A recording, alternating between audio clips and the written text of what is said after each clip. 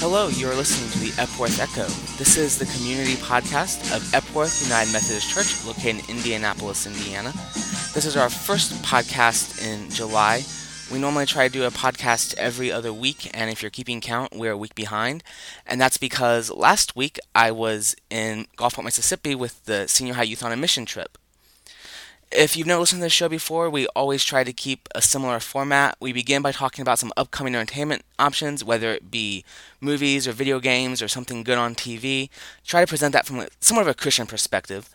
And then normally after that, we have another segment where we talk about all kinds of things. And usually there's a guest host who's here to talk about something, but that's not the case this time. This time I'm all by myself and sitting in a blank room just talking out loud. It feels a little weird, to be honest, but hopefully it's not too weird to listen to. And I'll be talking about the mission trip I already mentioned to Gulfport. Kind of talk about what we did and what I learned. So let's begin by talking about some upcoming entertainment options. There's at least one big movie coming out this week. I know many people are looking forward to it. The internet is already buzzing about how one of the actors should win an Oscar, though I'm not totally sure that's going to happen considering this is a popcorn flick. But it's The Dark Knight. This is the sequel to Batman Begins, so it is a superhero movie. It releases July 18th, and it's rated PG-13 for intense violence and menace. I'm not entirely sure how something is rated PG-13 for menace, but I'm guessing this movie must be awfully menacing. This is, like I said, is a sequel to Batman Begins. Picks up with the story, same actors playing Batman, Christian Bale, I believe. And Batman has always had some very deep themes about heroism versus vengeance, where Batman obviously is a superhero, but he does it out of revenge for his parents being killed, and so he kind of always teeters the line between being good and heroic and just sliding into being a vigilante who kills out of vengeance. And this movie promises to kind of really explore that theme. So it sounds like it may be kind of dark, hence the name Dark Knight, I guess, but it will probably be very good. I know Heath Ledger's performance is supposed to be amazing, and it may be worth checking out. Another upcoming movie to look into is called American Teens. This releases on July 25th, and it's a limited release, so if you live in a big city or near a big city, I'm sure there's at least one theater that's showing it. If you're out in a small town, it may be kind of hard to come across. This movie is rated PG-13 for strong language, sexual content, drinking, and smoking involving minors. Now, I know this doesn't sound like a type of a movie that would be kind of featured on a church podcast, but the reason for kind of focusing on it is that it's a documentary recorded in small town Indiana that follows the lives of four teenagers. Now, teenagers who were followed were picked because how they exteriorly fit kind of common stereotypes people associate with high school. There's the jock, the popular girl, the artsy girl, and of course the geek. This documentary, though, seeks to go beyond stereotypes of high school and really capture the feel and pulse of being an American teenager today. So it shows the depth of the experience of being a teenager today, and while it may be offensive, some of the jokes and language may be crude, and some people may be shocked to see what teenagers are doing today, I think it's probably worth watching because it helps all of us get a better understanding of what it's like to be a teenager today. And I'm personally curious to see what teenagers would think about this movie, to see if they think it accurately portrays their lives and what they're going through. So if you are a parent, a grandparent, or just someone who has some kind of emotional investment in a teenager, then the documentary American Teens might be worth checking out. That's really all there is to call attention to. There are some other movies coming out this coming week on the 18th. Space Chimps looks to be kind of generic family fare. And then Mamma Mia, based off of the musical, based off of the ABBA songs, is coming out. But there's really no reason to talk about those. If you want to see them, you know who you are, and you're already going to be in line on Friday. So that brings us to talking about the Gulfport mission trip. Went down to Gulfport, Mississippi with 7 other people. There were a total of 4 adults and 4 youth. What we did is that we worked on a volunteer center. Where we were being housed for the week is in a small 70-member church that had been housing volunteers for the past 3 years. And the church just couldn't support support the volunteers anymore. So they're building a new volunteer center as part of another church, and so we worked on that. I guess I probably should mention before I get too far that Gulfport, Mississippi is pretty much dead center in the Katrina affected region.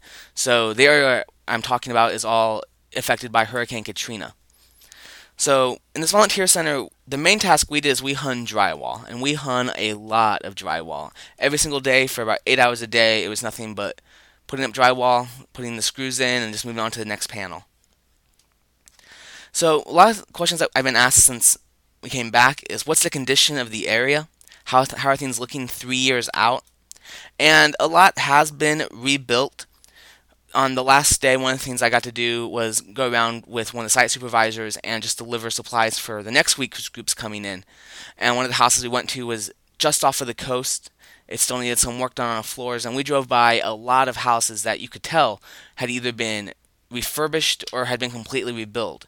So many homes have undergone construction and have recovered. However, there are also lots of abandoned lots, and there are piles of rubble. This is especially true along the coast. One night we just drove along the coast, and for every rebuilt business or rebuilt house, there was another one where all you could see was the foundations and a big pile of rubble. So rebuilding is happening, but it's definitely not complete. A lot of the rebuilding work that needs to happen now is actually away from the coast. Once again, when I was delivering supplies on that last day, one of the places we also went was over 20 miles away from the coast. And I asked, how did the hurricane hit way out here and cause damage? And apparently when Hurricane Katrina hit, it spawned 80 tornadoes. And these tornadoes were obviously all over the place, not just concentrated along the coastline. And so there are houses out in the countryside that were just completely demolished or destroyed or seriously damaged by tornadoes that were spawned by the hurricane. And many of these places in the country, these are poor people, they don't have housing insurance, they definitely didn't have any kind of tornado insurance, so they need lots of help, and that's what they're helping right now. Another question I've been asked is, how are people's spirits? How are the people recovering?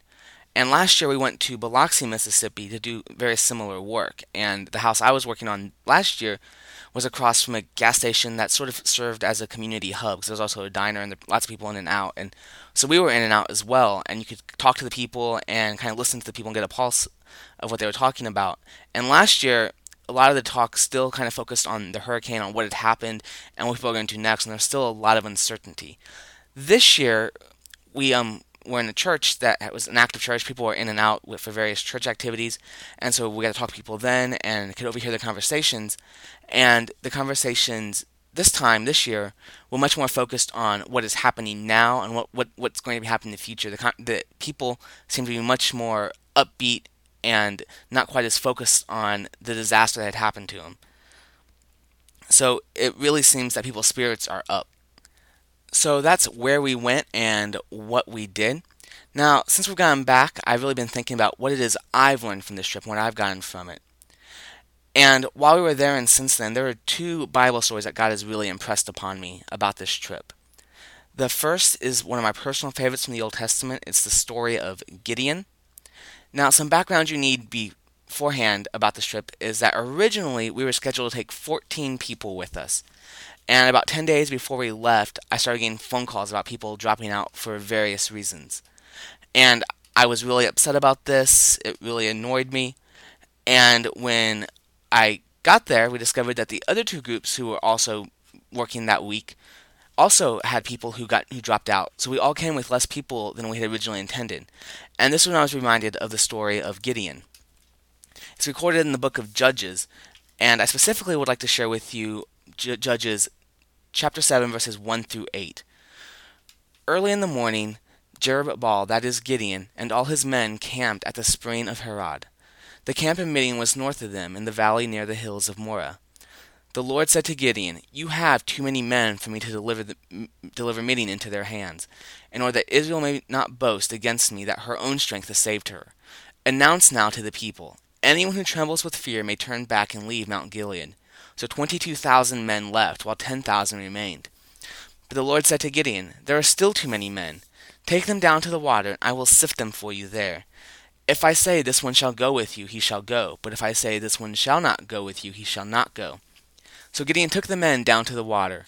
There the Lord told him, "Separate those who lap the water with their tongues like a dog from those who kneel down to drink." 300 men lapped with their hands to their mouths. All the rest got down on their knees to drink. The Lord said to Gideon, "With the 300 men that lapped, I will save you and give the Midianites into your hands. Let all the other men go, each to his own place." So Gideon sent the rest of the Israelites to their tents, but kept the 300, who took over the provisions and trumpets of the others. Now the camp of Midian lay below him in the valley. So in this story, God purposely brought down the number of people. And that really reminded me of our trip, that God called who he wanted.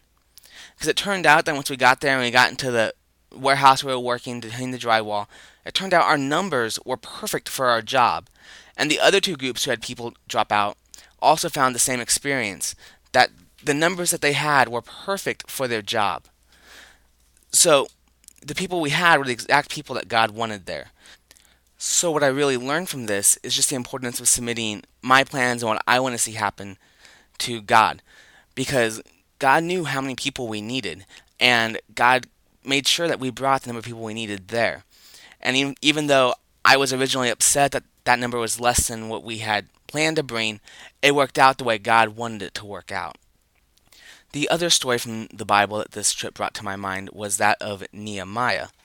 Now, some background, I already mentioned that last year we had came to the similar area to do hurricane relief as well, and we ended up working on people's houses. So we got to see how we were actually helping somebody, we got to meet the people we were helping, and that was a very powerful experience.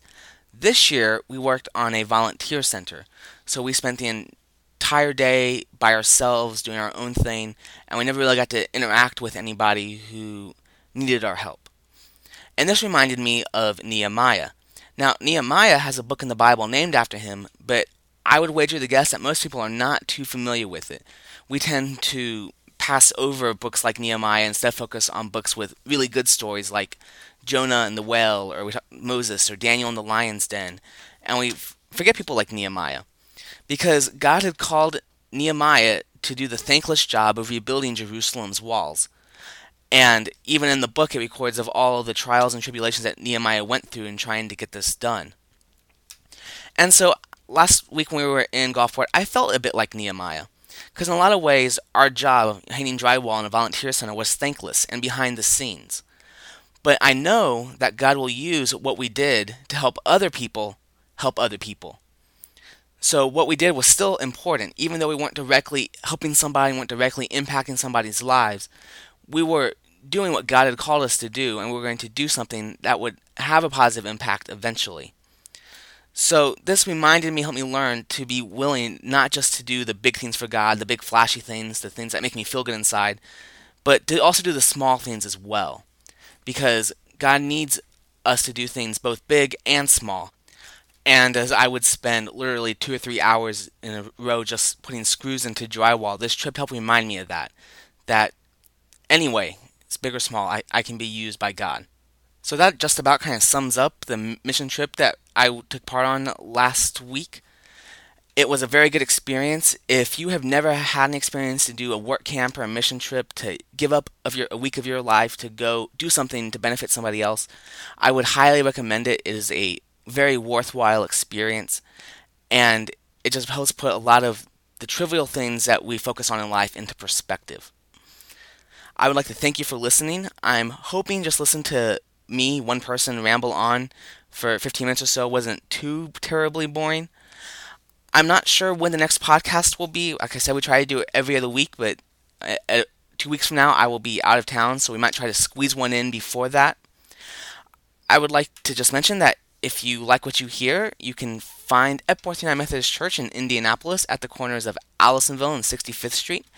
We have worship services on Sunday mornings at 8:45 and 11, as well as youth group on Sunday evenings from 5 to 7 p.m. Thank you for listening. I hope you have a blessed week.